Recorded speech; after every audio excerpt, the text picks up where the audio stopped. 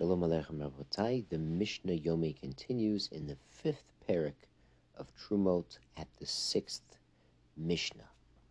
So far in this parak we've been discussing when Truma falls into something else, even Truma with another Truma, if one's Tami, one's Tahor, talking about bittul of Truma in 101. A bittul of Truma is called Ola because we need to take one part out and give to the Kohen so the Kohanim don't lose out. We've seen the Shita of Rabbi Eliezer that what falls in is what comes out. And now in Mishnah Vav, we're going to see another issue that Rabbi Eliezer brings up that the sages dispute. Seya Truma, shnafla lefachot mimeya v'nidmol. So in one seya worth of Truma that fell into, say, 50 seya of Chulin. So it's not bottle, it's not ole, it's meduma. It's meduma, it's a mixture. This mixture is forbidden for non-Kohanim to eat. They would have to give the whole thing to a Kohen to eat, and the Kohen would be allowed to pay them for the Chulin section, not for the Truma section, so that's given for free. So naful min meduma makamacher. Now this mixture that's not bottle, it falls into something else. It falls into more Chulin. So it could be a case where one seya of Truma fell into 50 seya of Chulin, and now one seya of that mixture falls into a new 50 seya container of Chulin. So what's going to happen? Rabbi Eliezer Omer midamat k'truma vadai. He treats the mixture, the meduma, halachically as if it's all truma, as if it's vadai truma.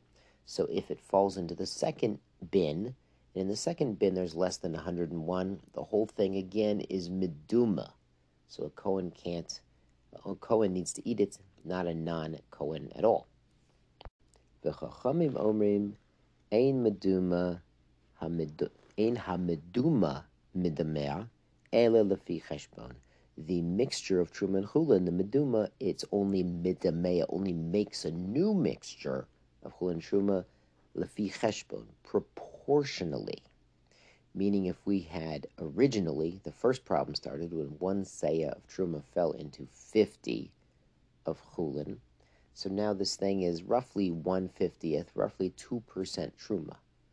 So if that falls into, so this mixture is, if it's proportional, like the sages say, then since it's only 1/50th Truma, if it falls even into a little more than 2 seya, say 5, 10 seya, a smaller amount of Chulin, then since the Truma proportion of this mixture is less than 101 of the total, then it is batel, it is ola, and it'll be okay. So we see it's a world of difference between Rabbi Eliezer, who treats the meduma as Truma vadai. You would need 101 in the second container, the last container to get mixed, and the sages, where you might, depending on the original proportion, you might only need 2 or 3 or 4, depending on the proportion of Truma that fell into the original mixture.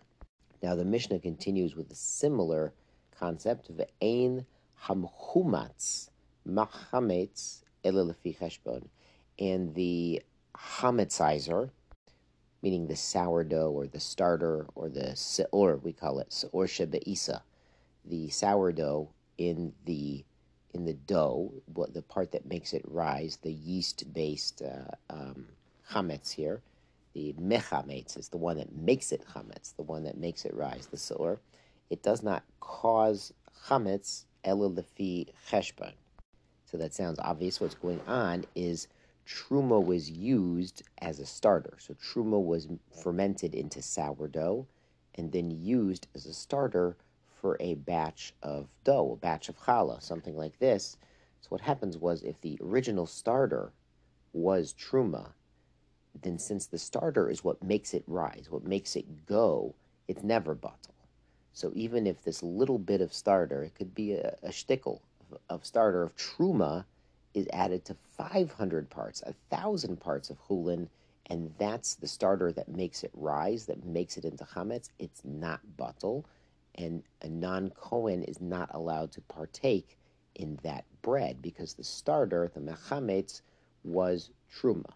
But what if, Rabbosai, similar to the first case, some of the dough, they used Truma as a starter, and then some of the dough is mixed in with a regular Chulin dough. So it would only be usher as truma and allowed to kohanim only if the truma portion, the proportion of truma in this dough, this first dough, is enough to make rise to be mechametz the second dough.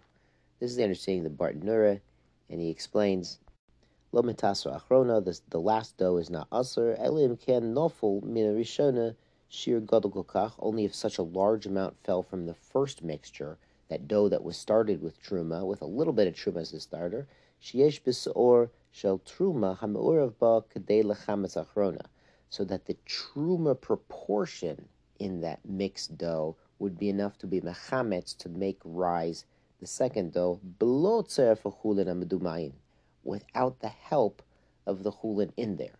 So lemaisa, it could be that there's enough of the sourdough, enough of this dough to make rise the second dough, if you would consider both the truma and the chulin together.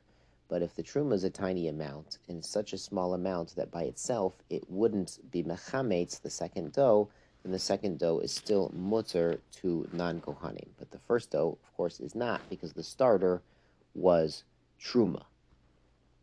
You might recall there's a similar concept by rennet for making cheese. The starters, ma'amidim, starters are not bottle.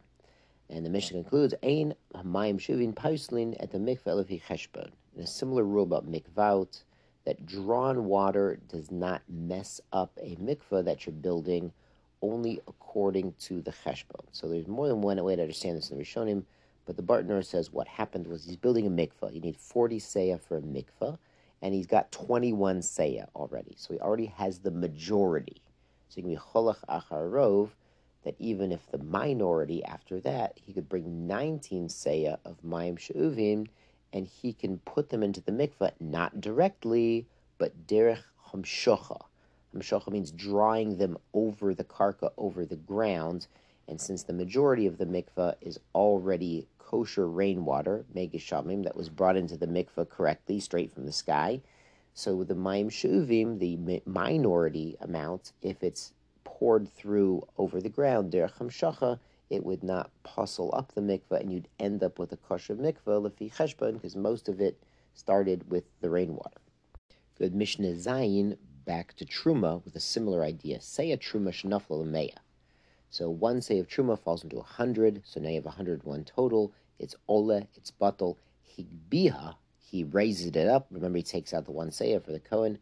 V'nafla cheres, so he gives that seya to the Kohen, but now a new seya of Truma fell into the same bin. Apparently this guy has his chulin bin next to his Truma bin, and he's scooping out Truma, and it falls. It's not none of this is on purpose, but it's an accident, and maybe you should be more careful. So Higbiha v'nafla cheres, so he takes out, it's bottle. Lemaisa, it's bottle. There's still 100 in the bottom container. So he takes out the one say of Truma, gives it to a Kohen, and then Nebuch, next day, the same accident happens. Hareza Materis, it's still mutter, even though Lemaisa more than one say of Truma has fallen in to this bin of 100 say of Chulin, it's still mutter, ad shetirbe Truma ala Chulin, until there's more Truma than Chulin. The Bartanura brings an understanding, if it happens 50 times, it's still okay, because the majority is still Chulin, and each time it becomes Batal, each time it's Ole. But if it's 51 times it happens, now technically the majority is Truma, and it's Usher to non-Kohanim. The Rambam, in the Kadi brings a Rambam with a different understanding that even 100 times, it's still Mutter. Shkoyach Rabosai.